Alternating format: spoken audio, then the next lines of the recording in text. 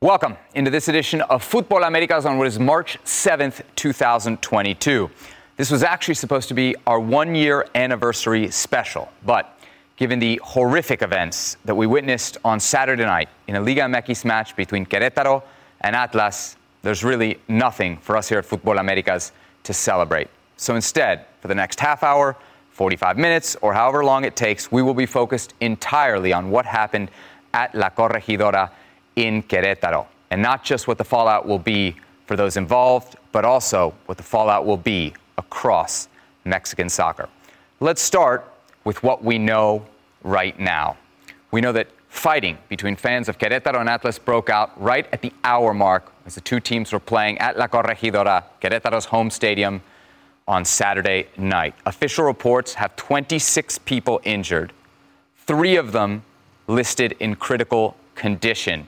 There are no official reports as of right now of any deaths. However, there are reporters in Mexico who are claiming that there were deaths in and around the stadium. As of right now, local authorities have announced that there are 15 arrest warrants out for those involved. However, as we go to air, almost 48 hours from the incidents, as of what we know, no arrests have yet been made. You'll get our reaction in just a second, but first, let's hear the reaction from Mexico over the weekend. Uno está avergonzado de esto, sin ser un protagonista de esta violencia. Estos barbajanes de Querétaro no es la primera vez. No había policías dentro del estadio. 3 personas de Gallo, de la porra de Gallos, nos quisieron atacar y nos protegió el portero de Gallos, de hecho. Nos hacen creer de que el fútbol es debido a muerte y el fútbol es, como se dice, lo más importante de lo menos importante. Datos oficiales indican que hasta este momento no tenemos fallecidos por los condenables hechos del día de ayer. Me parece que esto ya pasó en otras latitudes y como que el mensaje no nos queda claro. Sea cual sea la decisión que se tome, esto sea un parteaguas para que no vuelva a suceder un hecho así. Las barras visitantes a partir de hoy ya no van a poder ir a los estadios.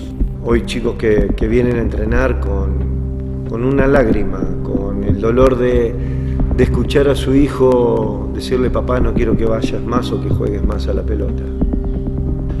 No sería nada extraordinario que alguien llegara mañana y diga: no quiero continuar. Nada extraordinario. El equipo está quebrado, emocionalmente está quebrado. Estamos. Es que crecimos y creemos en los valores del deporte. Por eso estamos todos acá juntos, porque queremos un fútbol sin violencia y en paz. Welcome into our studios. Herc, Seb, joining us for this special edition of Futbol Americas. Mauricio Pedrosa. Mauricio, thanks for the time. Guys, what a dark weekend. I know for all of us, both as members of the media, as Mexican Americans, it was really hard to watch. Herc, I'll start with you. Just kind of your first thoughts as you saw what you saw unfold on your television screens and on social media. Yeah, more on social media, because what I saw on my television screen didn't really tell me what was going on. I was notified by Mauricio, who was actually watching the game, and as I, like everybody else at home, refreshed my timeline on social media, and I saw these horrific acts unfold, saw families fleeing onto the field, little kids holding onto their father's hands, a father take cover over his son because his son is wearing the rival jersey. As a father, it's heartbreaking, but then as I saw more and more detail, fans being beaten, left bloodied, in what looked like an act where they were leaving them naked as trophies. I've never seen anything like that in a football stadium revolving around a sport. I've seen that in organized crime, but I've never seen that in a football stadium. It was jarring. Yeah, it's hard to overstate just how jarring the images were. I mean, that's how awful it was. Yeah, I was in shock. I mean, there's no other way to put it. I couldn't believe what I was watching, and I tried to be as calm as possible because, as Eric stated, I was watching the game, and I heard the reports of the sideline reporter by 2DN, and he started to explain that something was going on. And we've all been in stadiums, and we've probably, sadly, been in stadiums where fights erupt, right? Fans fighting against each other. But we've never seen this before. I just don't recall. And I try, because we go back and think, we had the hooligans in England, right? We had the start of Barra Bravas in South America. But those images that we saw coming out of Querétaro, I never thought that I would see those from a sporting event. And I was shocked again, I was saddened, I was very concerned because I had two friends that were at the stadium. One of them was working. We'll have him in a few minutes here giving his testimony on Futbol Americas. And to me, the worst part was realizing we lost control. I do not know if we can go back to normal. Yeah. I don't know if we ever are going to be back in Mexico, going to the stadium, feeling safe. Yeah. And that's the saddest part for me. I'm taken by the magnitude of it, and I'm with you. This feels like a kind of before and after moment. You know, if you're talking to anybody who grew up in the United States around the turn of the millennium, and you say, I was doing this, but that was before 9/11. Right. You know exactly what they mean in that context. I think we're going to have conversations in 10, 20 years where you say, oh, but that was before Querétaro. That was before La Corregidora. I think it's kind of one of those seminal moments. To your points about the images, we have never seen anything this bad come out of a soccer stadium. I'm not saying that things this bad have not happened in or around soccer stadiums. This was unique because there were thousands, if not tens of thousands of people with cell phone cameras documenting everything. And what I think the big takeaway for me is once you get 24, now almost 48 hours away from it, is those images are never going away. Those are going to be the images of Mexican soccer moving on for a long time, if not forever. Because as I sit here and I think to myself, what would it take to overcome those images? What would Mexico have to do on the international soccer stage to overcome the images that we saw at La Corregidora? Win 3 World Cups? And create the best player of all time? All of that seems short. I don't even think it's about winning, for people to forget. It's about these generations moving on and future generations coming in and not realizing, not seeing that unfold themselves. That's the most difficult thing. It's easy for somebody to tell you, but once you see it, you can't unsee it. Yeah. It was so bad that I told my family members, don't watch. Yeah. I have to see because this is what I do for a living. What I told them, and I'm talking about adults, I'm not talking children. Yeah. Do not watch because those images will haunt us forever. And again, I believe there's no going back. Now, we have way to go here in the show to talk about repercussions, what needs to be done. One of the biggest questions was, why was that not done before?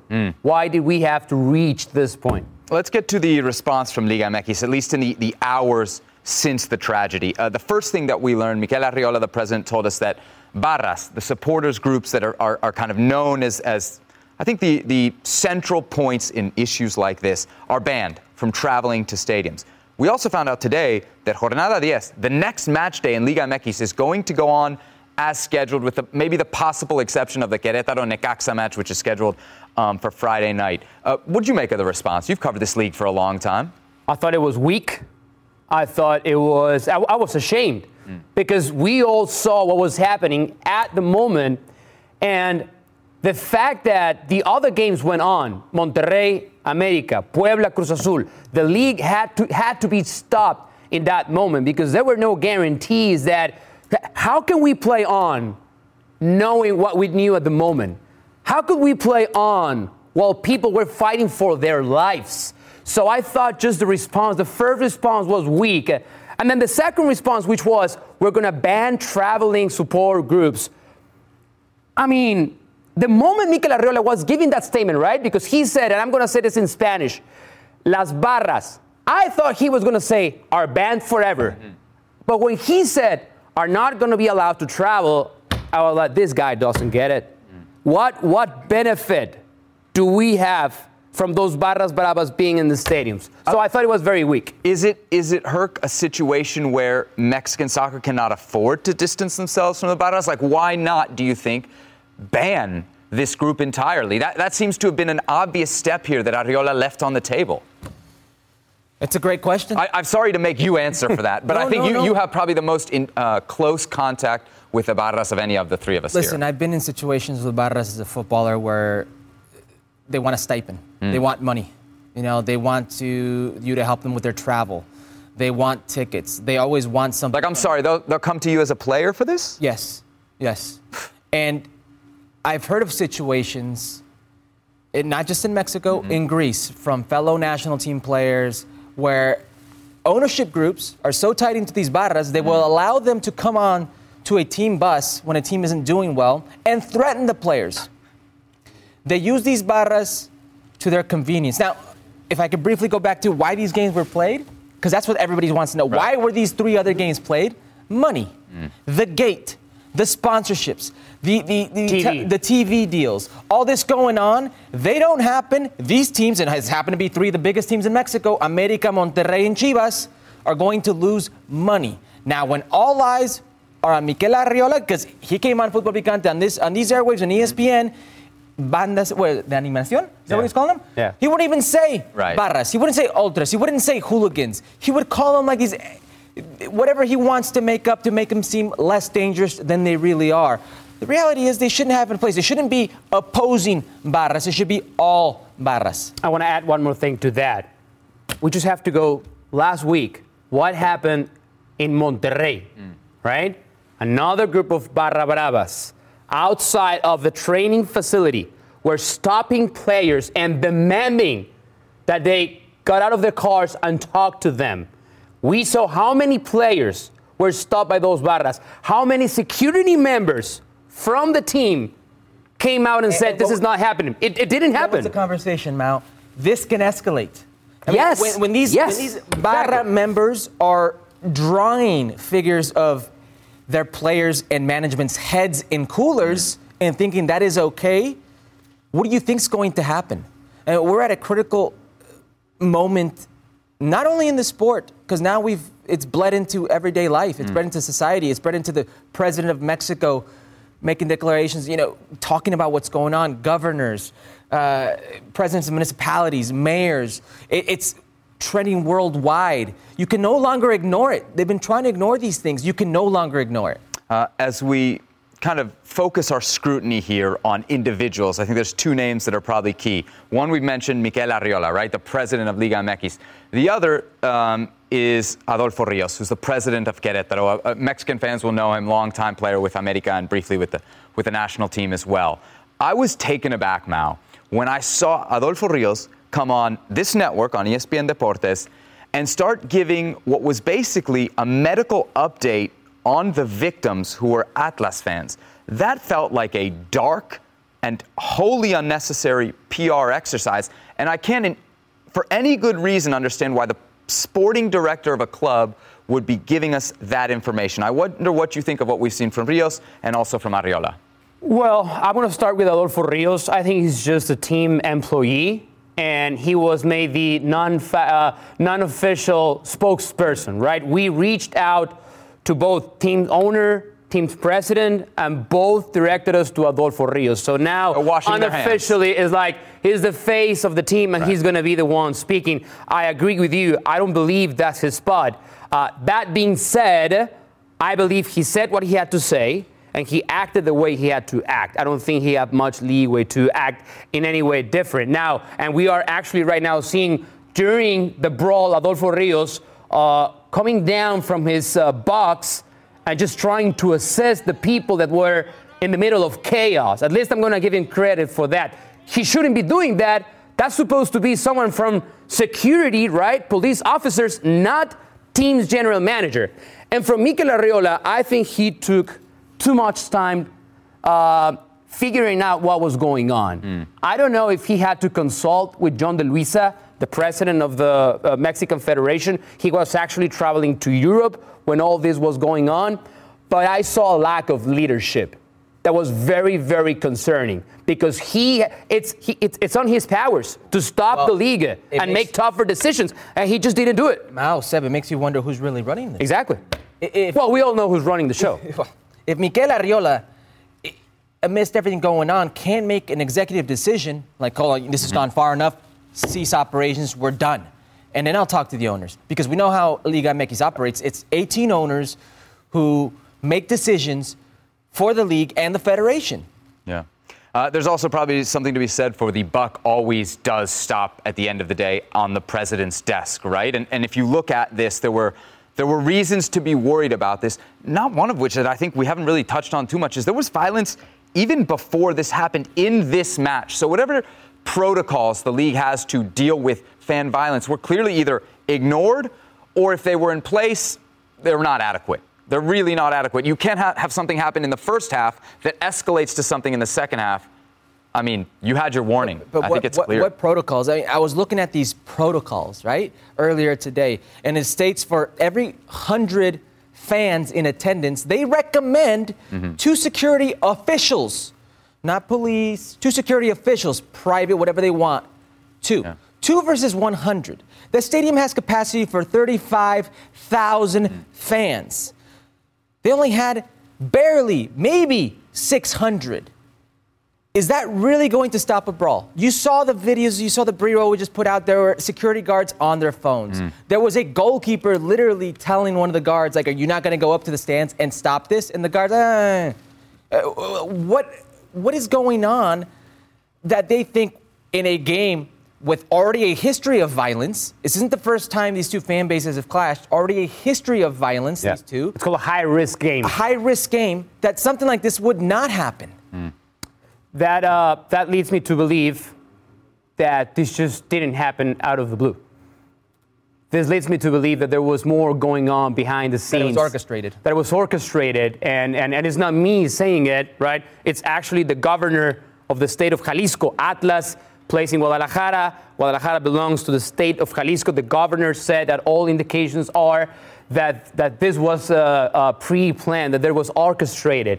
And for many years, we wondered, right, why were teams in control of these barras? Well, now I believe barras are in control of the clubs, and the bigger question now is, who's controlling those barras, right? Because it's clearly someone who shouldn't be allowed in a soccer stadium anywhere in the world, not only in Mexico. What about the decision to return to play as early as Saturday? I'll ask you first because you're a player, right? So imagine being an active Liga MX player right now. What would that be like? Would you be comfortable playing a game 7 days after what we saw happen? So part of me is thinking, this is my job. This is what I have to do. The other part of me is thinking, I'm a father. Like, I'm seeing those images right now, and I couldn't imagine being on the field and thinking, where's my wife? Where are my kids? Where are my family members, my friends? Like, what is going on? Like, could they be in trouble in some of this, for lack of a better word, crossfire? You know, could they be in the crosshairs or something? It's sickening to think, like, you still got to go out there and perform. Yeah. All eyes are on you right now. And if you don't, it's a breach of contract. Like, how dumb is that? You feel like you're not safe and you're a player, like your family's not safe and you're a player. You're supposed to be the entertainment. That's the worst part of this, is we could talk here about on a social level how Mexico is as a country, all these different things. It's a beautiful country. And for 90 minutes, you could escape whatever's going on and go into refuge here. And you can't even do that anymore. What about the fan perspective, Mao? Like, would you go to a game 7 days after what we just saw? Well, that's what Liga MX is asking their fans to do now. Just gathering from social media reaction, and we all know social media is not real life, but at least that's what we have. I was very surprised to see how fans were also asking the league to stop playing, because they also do not feel safe, right? You have kids. I do not have kids. Look at the banner, right? That's right before the game. That's supposed to be the motto of Liga MX. We're playing Grita por la paz, right? Yell for peace. Yes. Yell for peace. As a fan, how can I go back and enjoy 90 minutes of soccer while also be concerned, worry about what may happen in the stands? And here's why. Because Adolfo Rios, in that very same interview with ESPN, said something that it hasn't really been, talked much about, but I thought it was very concerning. He said, this time it happened to us. It can happen to any other team in Mexico. So what is he saying? He's saying that this thing that got out of control just happened to be in Querétaro, and that Barras as powerful in many other cities, teams in Liga MX. That's very concerning. And the fact that a league executive is saying this publicly makes me believe that no one's safe attending a soccer game in Mexico. Listen, Seb, I don't want to go fear-mongering here, but what Mauricio is saying, and what he's saying about it being orchestrated, it sure looked like that. Yeah. The videos we had seen, it looked like these fans were ambushed from all angles. Yeah. Now, if it is orchestrated, well, then what Adolfo Rios is saying makes sense. If you're a fan of another team, you don't want to take your family somewhere you don't feel safe. Seb. Especially with Barras still allowed in the grounds. I mean, exactly. That's the reality we're operating under, isn't it? That's what it is, Seb. I mean, you've been a long-time Mexican fan. America. And people always say, well, what if it happened to America? You're an America fan. If it happened to America, how safe would you feel going to Estadio Azteca? I think the answer would be how safe anybody right now would feel. It has happened before. I Remember, wouldn't feel. America, the team recognizes, right? Admits that they have two very powerful ultras, right? La Monumental y el Ritual del Caos. They have clashed before. They've had issues before. The team actually, I was a reporter, this is probably 2007. The team banned El Ritual del Caos because they were very aggressive. And they went to the stadium just to create, that's their name, El Ritual del Caos. They were there to create chaos. So the fact that home teams are still allowing home ultras in their stadium, how is this a solution? Yeah. How is this going to change things? I think if anything, it tells us that, at least as of right now, these groups have quite a significant stranglehold on Mexican soccer. This podcast is proud to be supported by Jets Pizza, the #1 pick in Detroit-style pizza. Why? It's simple. Jets is better. With the thickest, crispiest, cheesiest Detroit-style pizza in the country, there's no competition. Right now, get $5 off any 8-corner pizza with code 8SAVE. That's the number 8, SAVE. Go to jetspizza.com to learn more and find a location near you. Again, try Jet's signature 8-corner pizza and get $5 off with code 8SAVE. That's the number 8, SAVE. Jet's Pizza. Better because it has to be. Our next guest on this special edition of Futbol Americas is Emmanuel Macias. He's a television and radio reporter from Mexico, based out of Querétaro, and he was at La Corregidora on Saturday. Emmanuel, thanks so much for the time. Great to have you with us here on Futbol Americas. Sebas, Mau, Hercules, it's a pleasure for me to be with you from Mexico, from Querétaro. All right, let's get to what happened on Saturday night. I'm just curious to get your firsthand perspective of what happened in the minutes, both immediately before the fighting erupted between Querétaro and Atlas fans, and then afterwards. Yeah, Sebas, I am a reporter from a national radio station here in Querétaro, in Mexico, since the last season, and well, every game of Querétaro, I am on the right side of the Querétaro's bench in every game, and well, in the first half, everything seems to be normal. The group of fans are just singing at each other, just words, any aggression, anything of that. But in the second half, about the 60 minute, I start to see a fighting in the zone of the Gallos fans' seats. But the fight was each other.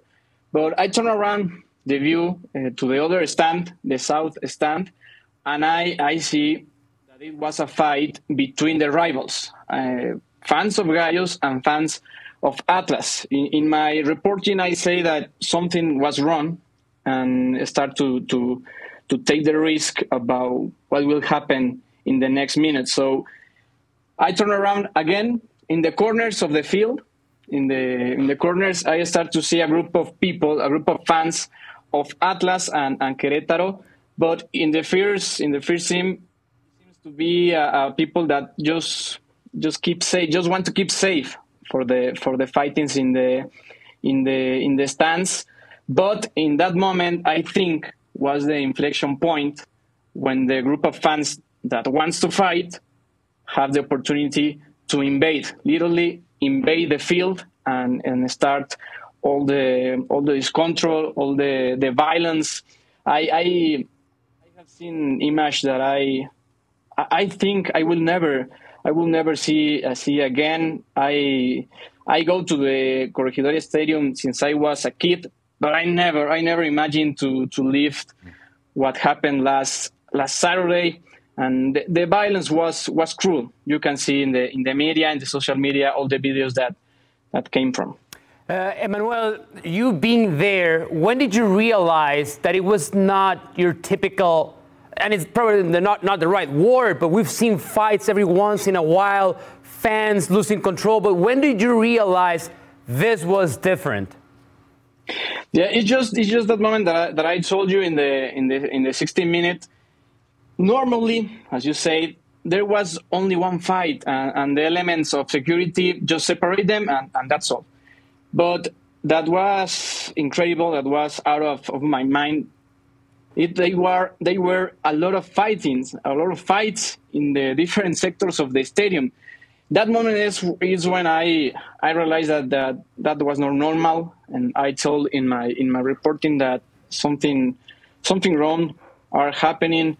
We have been living in the stadium some fights before, but never like the Saturday in the afternoon in the stadium. That was the moment when I see some points of the stadium with fights and nobody trying to put order. Emmanuel, that's where I want to get to. You were in the field level, and fans were fleeing the field in safety. I mean, they must have been worried for their lives. At what point did you see, if any, security? Where was security in all this? Yeah, the security protocol, it means that about 600 elements of security, about in private security, state police, and local police. That was all the elements of security in the stadium. But it was something rare, because all the police are out of the stadium, nor inside of the stadium. I think the protocol was prepared for the fights outside of the stadium, not inside. That's what happened. Emmanuel, we're getting a lot of talk, rumors that Querétaro could be banned from Liga MX. You're there in Querétaro. What are the fans saying about the future of their team and what it might hold? Are they worried that they might lose Gallos Blancos forever? Yeah, the feelings are many. Of course, the people that me, for example, I'm from here. I'm born here in Querétaro. We are ashamed for what happened. Of course. And that's one of the feelings. We are ashamed for what happened, the people that were hurt. But also, it's sad. It's sad to think that we won't have a team for the rest of our lives, because they say that the team will be banned for the rest, or for a long time at least. So it's an environment of sadness. Of course, people are angry because for a group of fans, or if you want to call it fans, for that fans, we will pay a lot of people. The fans, my colleagues, that we are reporters, that we are press, also affect to us, the families. It's a lot beyond what happened this Saturday, beyond this group of fans that we call barras. Emmanuel, we really appreciate your time and, more importantly, your invaluable perspective in this matter. Thank you so much, and hopefully we can talk to you again soon on Futbol Americas under very different circumstances. Thanks to you, Sebas, Mau, Hercules. I send you a real regards from Mexico and from Querétaro. Hi, it's Mike Greenberg letting you know ESPN Bet is ready to take you through all the biggest sports moments this spring. The official sportsbook of ESPN has exclusive offers and markets from Scott Van Pelt, Stephen A. Smith, and me, plus many more. From the playoff intensity to finally getting out to the ballpark, there's no better time for sports fans. Sign up today. New users get a bet reset up to $1,000 in bonus bets if your first bet doesn't win. Download ESPN Bet today. What a play. Must be 21 plus and present in select states. Gambling problem? Call 1-800-GAMBLER. Terms and conditions apply. See app for details. All right, so here's a statement from CONCACAF on the matter. The shocking acts of vandalism and violence that occurred last night in Querétaro, Mexico, have no place in football or society. The thoughts of everyone at CONCACAF are with their victims of these awful events and their families. CONCACAF wholly condemns these types of behaviors. We call on the local authorities to fully investigate these criminal acts and to hold accountable those who have tarnished our game. The Confederation also believes that strong football sanctions must be applied and will provide any necessary support to the FMF and Liga MX as they investigate. That from CONCACAF. Let's take it up a level to FIFA. Here's what FIFA had to say. FIFA is shocked at the tragic incident that took place at La Corregidora Stadium in the city of Querétaro during the fixture between Querétaro and Atlas. The violence was unacceptable and intolerable. FIFA joins the Mexican Football Association and CONCACAF in condemning this barbaric incident and encouraging the local authorities to bring swift justice to those responsible. Our thoughts are with all those who suffered its consequences. All right, gentlemen, so now may be a good time to discuss the possible sanctions for Querétaro as a club. Now, what we do know is that Tuesday, tomorrow, there's an emergency meeting of Liga MX owners. We expect some of Querétaro's fate to be decided then. What do you think that fate should be?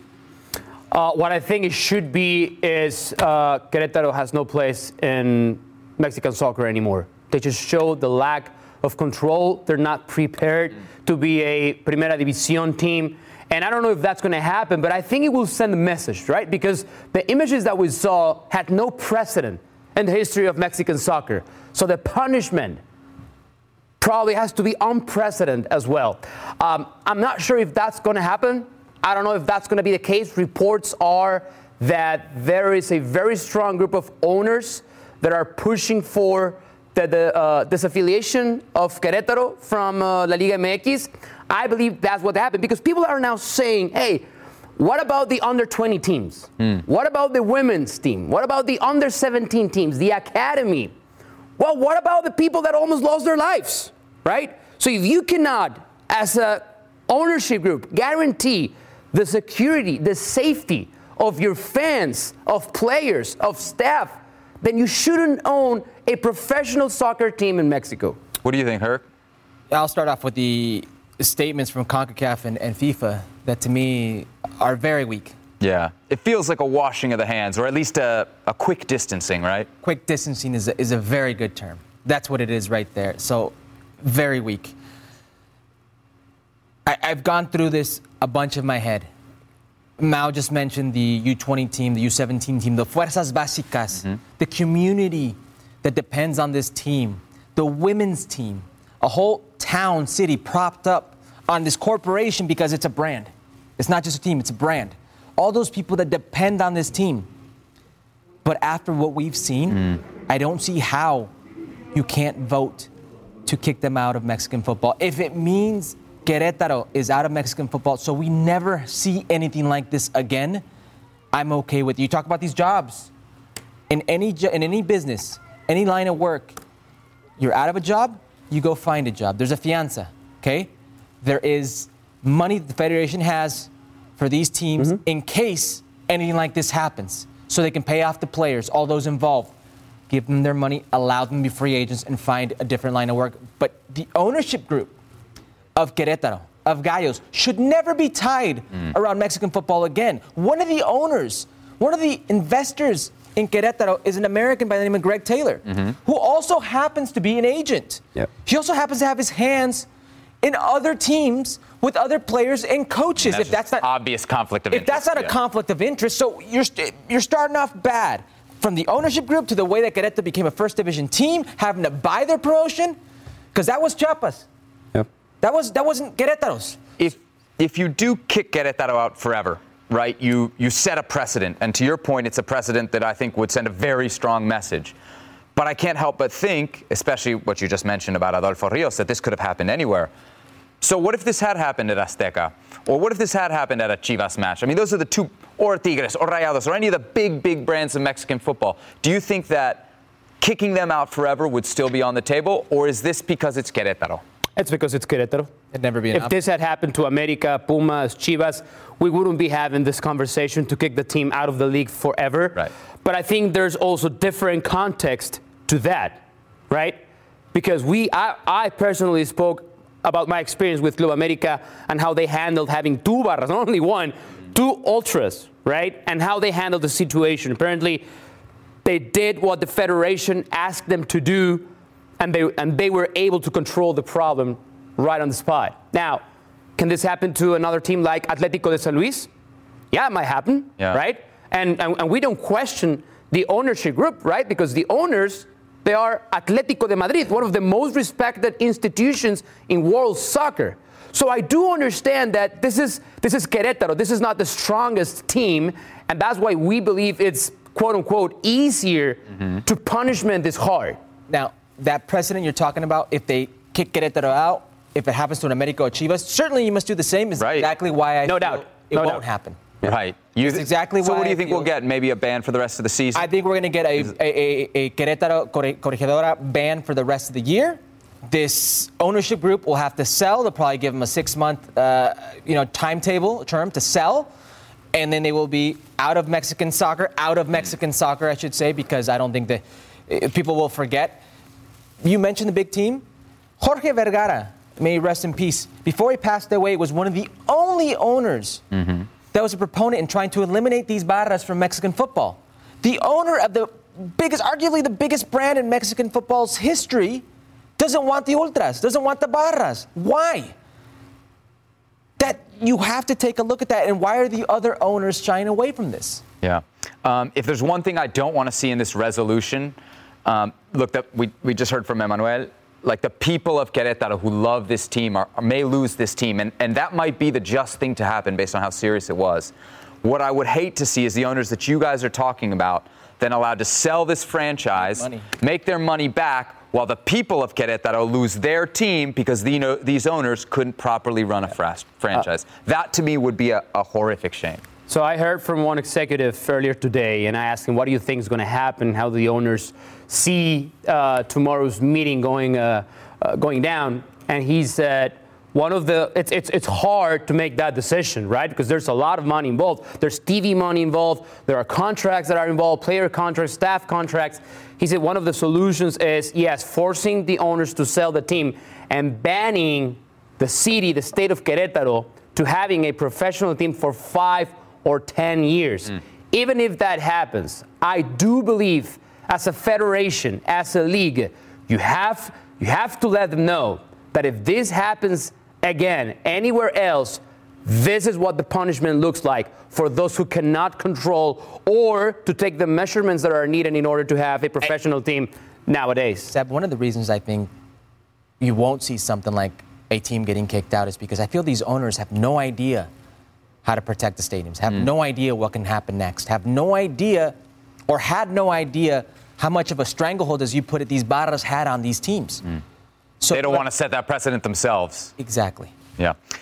So we've talked about Querétaro. We focused on the club. Let's maybe go a little bit bigger picture now and kind of what this could mean for Mexican soccer as a whole. And there's 2 examples here that I want to draw from, right? 2012 in Egypt, the Port Said Stadium disaster. The Egyptian league didn't play for the next 2 years after that. We go back to 1985, final of the European Cup final, violence between Liverpool and Juventus fans. Not just Liverpool. All English teams were banned from European continental competition for 5 years. So if I'm a Mexican soccer fan, and I don't care at all about Querétaro, I'm still waking up this week very, very worried, because if you think about those precedents, and then you think of everything that Mexico has to potentially lose in the coming years in terms of qualifying for the 2022 World Cup, hosting the 2026 World Cup, this could be disastrous, not just for Querétaro, for all of Mexican soccer, Mal. Do you have that FIFA statement? I do, yes. Is there anywhere in that statement where it says that, and FIFA will conduct a thorough investigation to go to the root of the problem and punish whoever needs to be punished? No. Not there. I don't think either CONCACAF or FIFA are going to take any sort of measure on Mexican soccer. Should they? Yes, I believe they should. What? Will they? I don't think they will. Hold on a second. Do you know when these owners start paying attention? Money? When their wallets are in danger. We'd have to be very naive to think that there isn't a possibility that FIFA may say, wait a second, we may lose this sodas brand. We may lose this photo company. We may lose this other multi-billion-dollar You're saying because sponsor. these sponsors wouldn't want to be associated with an event in Mexico because of what happened. Yeah. Now, you have to be very naive to think that's not a possibility. Will it happen? I don't know. I'm not saying that.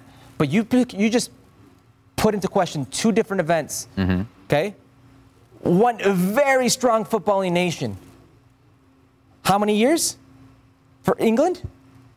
5 years. 6 years for Liverpool, 5 years for the rest of the English. You're not taking a World Cup out of a country that's all by themselves.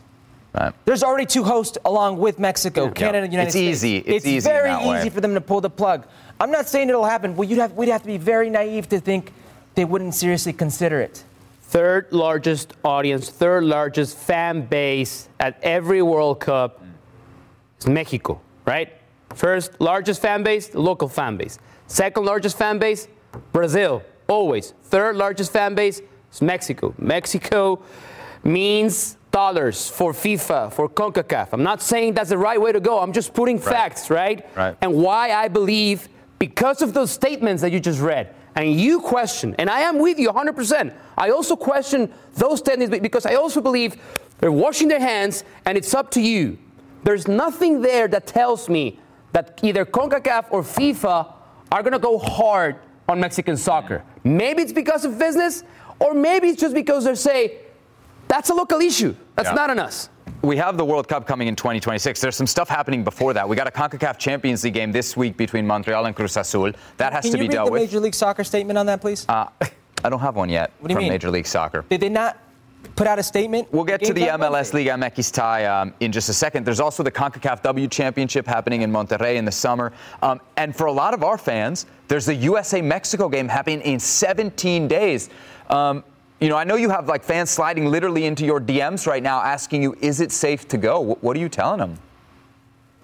I don't know. This is the worst part about this discussion because you don't want to be a fearmonger. I don't want to be a fearmonger, and I hate the way the rhetoric is going with this. Okay? It's getting xenophobic. Yeah. Agreed. Just if I can give you an example, just so we don't go down that line and not kind of identify it. The word Mexicans was trending on Twitter in the United States on Saturday night, and it was a lot of vitriol. Believe me when I say the best part of Mexico isn't its beaches. It's not these beaches where you guys go tour, where you guys go on vacation, you go your spring break. That's not the best part. It isn't the pyramids that you see. It isn't the food that you love. The best part about Mexico is its people. And these people are suffering. And these people are being depicted in a manner that is not just. A few have ruined everything for the masses. It's happening again. And this xenophobic rhetoric online, in the media, by fans, it's sickening. But when you have fans literally DMing you, asking if you think, because you played in Mexico, because you're a former U.S. men's national team player, it's safe for them to go to El Estadio Azteca, to be in Mexico City. Like, it's got me questioning things. It's got me, like, to my core shook. Like, how do I answer this? You know, how do I respectfully answer, yes, I think it's safe? You want to be honest with them, but you don't want to paint Mexico in a bad light. But what's happened in Querétaro paints Mexican soccer in a bad light. I don't think there's any way to avoid that when we're talking about, I know it's a different competition, it's different teams, but it is the Mexican national team. It is in Mexico. I think some of the fears that these people are sharing with you are valid. I want to go to the other side of it and say this. I do not have an answer for that question. Is it safe? I don't know. I do not know the protocols. I'll say from my experience, From my experience, it is safe. And we are all planning to go down there and cover the game. And I want to give the Mexican Federation, I want to give Mexican soccer the benefit of the doubt. I want to give them the benefit of the doubt that they learned their lesson. They realized that they were not taking this seriously. Because, Herc, Sebi, in the back of our heads, we probably had this image of something like that happening in Mexican soccer. We just probably didn't want to believe it, right? Yeah. We probably said, this is not going to happen here. We've seen this other places. It's not going to happen here. Well, it finally happened, people. We got to wake up. So I have to expect our executives to wake up and, from now on, making the stadiums, making the local rivalries, the international rivalries, a safe environment for the fans. I want to give them the benefit of the doubt, but I don't have an answer for that. That's what I'm getting at when I speak about the World Cup, and don't be so naive. We can't be so naive. It's if FIFA can't guarantee the safety of its consumers, of the tourists, of the fans in its tournaments, then it shouldn't be hosting a tournament. Now, what we just seen, I don't think we will ever see again. I pray that we don't. And immediately, like right now is a time where the Mexican Federation, Liga MX, is under the microscope. Yeah. You know? It has to be now where you should feel the safest. So, kind of the last string here that I think ties Liga MX to the American audience is Major League Soccer. And we've seen the two leagues combine so much over the years. It's almost like a pseudo-merger. And we know in 2023 we're getting the new expanded Leagues Cup. Do you think what happened Saturday night in any way puts that in jeopardy? Absolutely. Yeah? You've got business owners, multi-billionaires as owners in Major League Soccer. Corporations, different teams, different sports, what have you, who know exactly where they invest their money and who they are in bed with. You don't think they're seeing this and going, wait a second, Don, you want me to do what? Yeah. Yeah. Should we not rethink this? You seen the images come out here? I know they're saying there's no casualties at the moment. I know that's what they're saying, but these videos that I'm seeing are very hard to ignore. Mm-hmm. I think that's the thing right now. Yeah, it seems like it could be something for sure that gives at least folks on the MLS side some pause.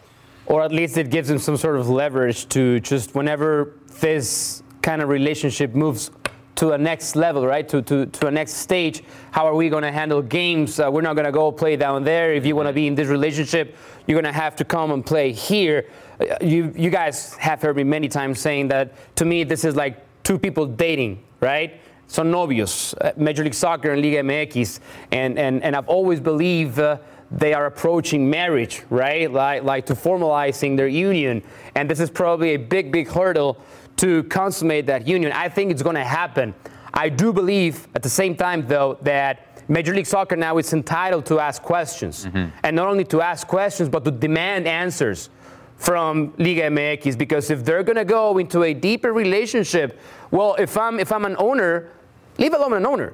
If I'm a Major League Soccer player, right, after seeing this, do I want to go down there and play knowing that my safety, my family's safety, my team's safety is not guaranteed?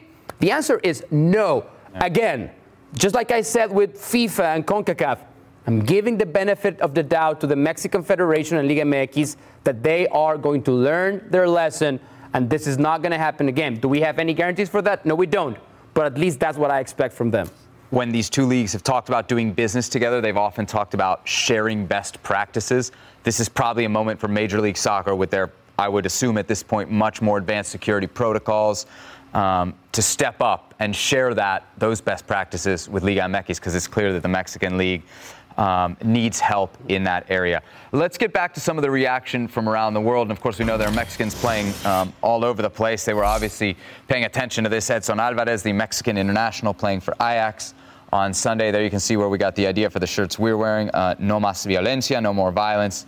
Herc, that was, right, the inspiration for you having these shirts made today? The best six in CONCACAF inspired this idea. And, man, seeing the way that when you leave home, you think about home. Yeah. What must be weighing on their minds right now, you know? These are scenes from Peru ahead of the Clásico de Lima between Sporting Cristal and Alianza Lima, a moment of silence for the victims of Saturday's violence in Querétaro. And so let's kind of wrap things up here with an acknowledgement, and that is that as of right now, there's been no reports of death in or around La Corregidora, the stadium, from official channels. Now, there have been reports from journalists in Mexico claiming that in one case, as many as 17 people passed away Saturday night in Querétaro. There's obvious reasons for doubt. There is skepticism about the fact that we keep hearing from, especially Liga MX officials, no one has died or no one has died yet. Why do you think that skepticism is there, Mao? Oh, man. Well, just because of what we saw, right? And none of us... Is it just down to the videos, kind of the graphic? It's hard to see those and believe that people survived? That's number one. Number two is just hearing from people on the ground, like we heard from Emmanuel, and how we have been hearing from even ultras that were, Atlas ultras that were interviewed after the chaos finally settled down. Some of them admitting that they had lost friends and also fans. So I think it all comes from what we saw and also from past experiences, right? Yeah. How government officials have handled similar situations. Yeah. It would be very irresponsible from a journalistic point of view just to contradict those reports. Right. Because we do not have that information and we're not going to make that mistake. But hearing from what we've heard from people on the ground, I think we at least have the right to wait for the government and the officials have to say in the end. But, I mean, what we saw, it would be a miracle if no one died. That's what I would say. I don't consider myself a journalist. Right. I talk about sport. I talk about what my eyes see. It's very difficult to see those images, to see those videos, to hear the testimonies, and not feel like maybe those numbers aren't true. It's even more difficult given the history of the Mexican people and the government. Now, what I mean by that, there seems to be a distrust with the number of deaths in Mexico's history with a lot of things. Yeah, I mean, just so, you know, because we go down that road, let's be specific. I mean, you can go back to the 1960s. There were like incidents of violence from the government to students. Student massacre in 1968 that were underreported. Exactly. You can go more recently, violence against journalists. You can go more recently, violence against activists. Against women. And in these cases, the reports from both national and oftentimes local government is to not report it or undersell it or misrepresent the numbers. So that doubt of the Mexican people even the COVID deaths that they manipulated that aren't COVID. It's a died of something else. There's an evident lack of trust with Mexican people and the government. So there is a reason a majority of people are skeptic about the numbers. There's also this focus on kind of what feels to me like a gross technicality, which is to say no one died at the stadium or no one has died yet. Right? We keep hearing it, and it's almost like they're making a point to say it.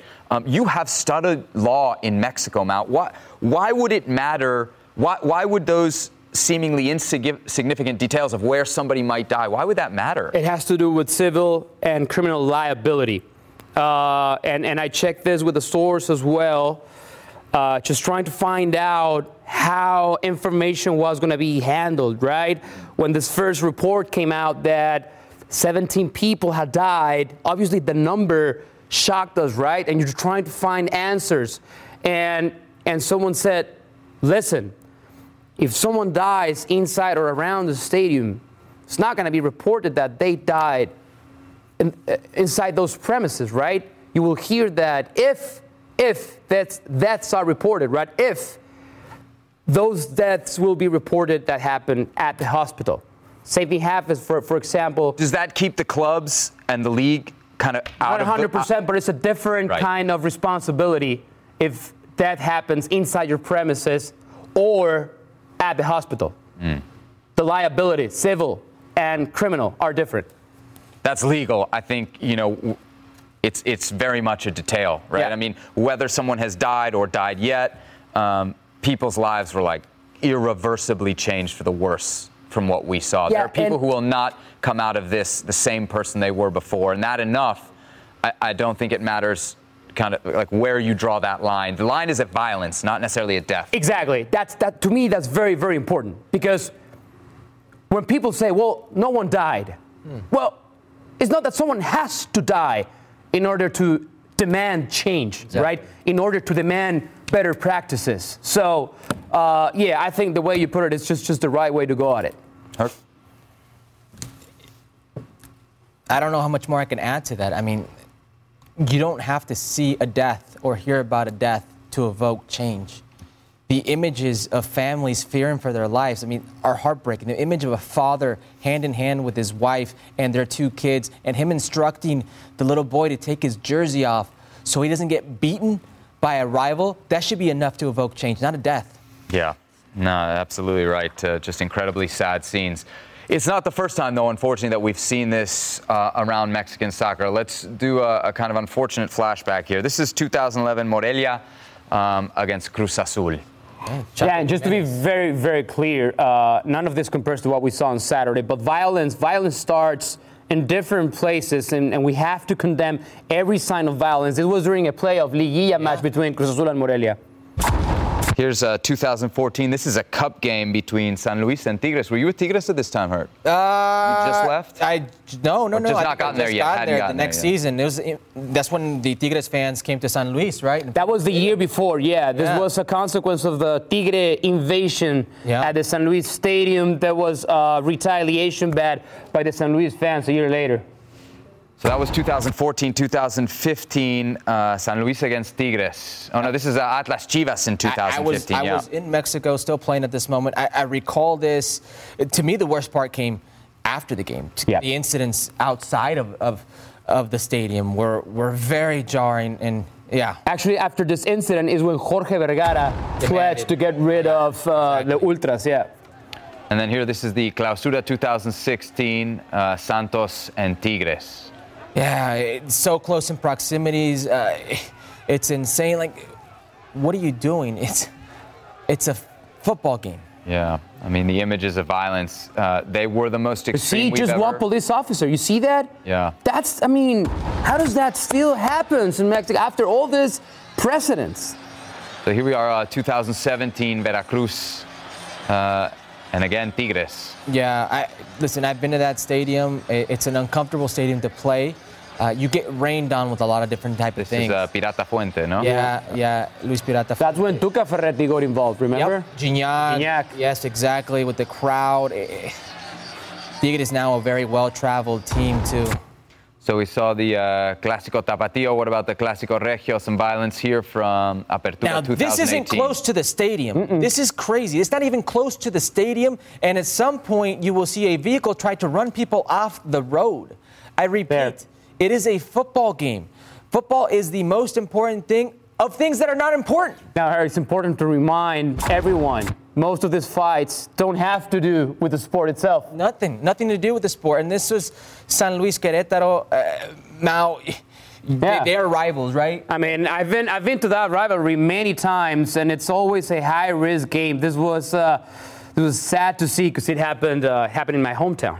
San Luis Querétaro there from Apertura 2019. Cristina Alexander of ESPN Deportes joins us next here on Futbol Americas. She was actually at that match, and in a little bit, Cristina, I would love to get your perspective on that. But first things first, I'm just kind of curious, you anchor Sports Center on ESPN Deportes, just how big of a story is this in Mexico, and how are you guys covering it? Hi, guys. It's great to be here on Futbol Americas. Happy to be here. Sad it's for this particular reason. It's the biggest story, Sebi and Mao and Herc.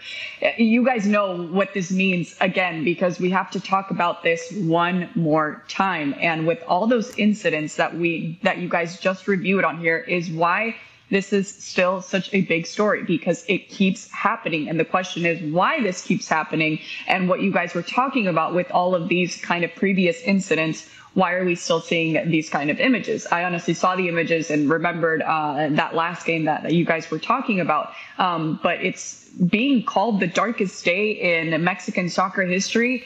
And that's something that I think reflects perfectly with these images and what you guys were talking about. Now, Cristina, we've talked about Mikel Arriola, Liga MX president, Gallos ownership, Barras, Ultras, but who is the media really focusing on right now? Mikel Arriola. I think that's where everybody is looking towards. The pressure is on him because he's the one that can really put his foot down, really take advantage of the situation. Yeah, the owners can maybe talk about their perspective. Yeah, maybe they can talk about, really disappearing this Querétaro team, which would also be just a large hit with what you guys were talking about. But I think mainly Mikel Arriola, I think the big question is, Why is the ban for this season only for the Querétaro Stadium and for the visiting ultras? Why are we still talking about local ultras? Because I've had time to think about it, because it's been so chaotic the last 36 hours, and wondering why we only have 15 warrants out for arrest as well, which is another conversation if you guys want to talk about that. But I'm asking, why we're still talking about local ultras as well. Because as you guys know, that's not going to stop the violence. We can talk about a Rayados Tigres game, and if they're playing at Universitario, we can talk about the Rayados fans waiting right outside that stadium just to have that same fight that they were going to have inside the stadium, and all of these other scenarios as well. Maybe we're gonna, talk about Atlas trying to get revenge, and I'm not trying to get ahead of myself or think that that's going to happen, because I really don't want that to happen. But I don't think that's going to necessarily stop these kind of violent situations. Mikel Arriola has a responsibility, and we have to be really serious about this. It's a life or death situation. And like you guys said as well, we have to draw the line at violence. Just because nobody died, and that's what the reports that we're seeing, doesn't mean that this is something that urgently needs to stop now, for once and for all. And Mikel Arriola knows that he has the power to at least help take the proper steps to stop this.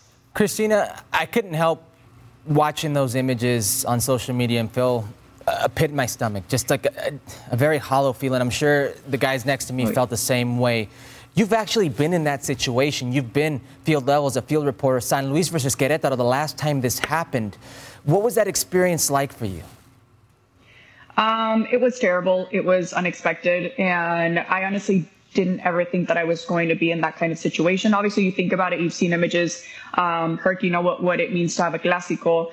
But before we were going to start this game, I had the comisario come up to me and talk to me through the steps of the security and if something happened. But he was very casual about it, saying like, I don't think anything's going to happen, but, kind of saying like legally he has to tell me what steps I should take if something were to happen. I had an extra security guard with me, which hadn't happened for any of the other games.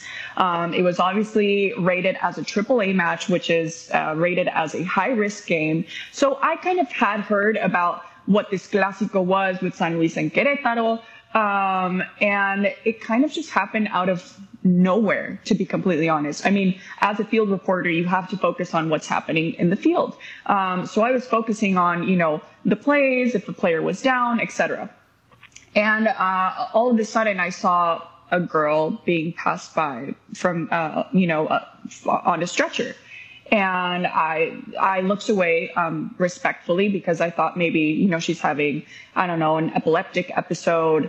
And then all of a sudden I hear Roberto Gómez Junco and Jorge Pietrasanta, commentator and analyst at the stadium with me that day, talk about what was going on actually in the section right to my left. And I started seeing a brawl. And the thing is, Herc, you talked about this pit in your stomach. I got that same pit in my stomach when I saw these images, because it was play by play exactly what I saw of Querétaro fans running from one part of the stadium to the other, and San Luis fans as well. I mean, they looked like little ants just finding each other. All of a sudden, I felt a push behind me, and I looked around, and there were so many people on the field, to help with evacuation situations. Was pulled to the locker rooms, which is what they had told me. You're going to go here. You're going to be in the locker rooms if anything were to happen. Of course, I didn't expect to be there. And, as a journalist doing my job, I had to kind of keep my cool on air. But at dinner, I was shaking. My dad was like, I can't get a hold of you. So it's definitely a very impactful situation. And of course, if I were ever to cover another San Luis Querétaro game, I would definitely have that same fear. It's awful. Cristina, scenes we hope to never see again, but as you tell us, scenes that are unfortunately all too familiar to those who love Mexican soccer. All right, there she is, Cristina Alexander of ESPN Deportes. Thanks so much for joining us here on Futbol Americas. Thanks, guys. All right, gentlemen, then just a few seconds left here. We have covered a lot of ground. Any final thoughts? Herc, I'll start with you. Just sadness, impotencia, like impotence, just frustrated, part of me feels ashamed. Yeah. It's I feel like a representative of Liga MX, like an ambassador to it on this side of the States, and these images aren't a representation of its people, and that to me is frustrating. I said on Ahora o Nunca earlier today that sometimes when we talk about sports, that's what we do, that's our job. Sometimes things happen in the world, right? And we are this outlet for everyone else. The world has a lot of features. You can come to us and we'll talk sports and we'll have fun. The moment we become the news, we as a sports industry, we become the news because of things like that, is heartbreaking. I just don't have another way to put it. And being Mexican-born and knowing what happens in Mexico nowadays in terms of society, we always thought that sports was that outlet that was going to be shielded from those situations. And to come to that realization that sports now also are a part of that is very sad. But again, I'm trying to stay positive and feel that we're going to be able to go back to the stadiums, have fun, and understand that's our safe place, because right now it's not. Yeah. A sad day and a dark chapter for Mexican football, and we will continue to cover it here on Futbol Americas in the coming shows, coming weeks, and the coming months. For Mauricio Pedrosa, Hercules Gomez, I'm Sebastian Salazar. Thanks for watching us, and we will see you back here on Thursday for another edition of the show on ESPN+.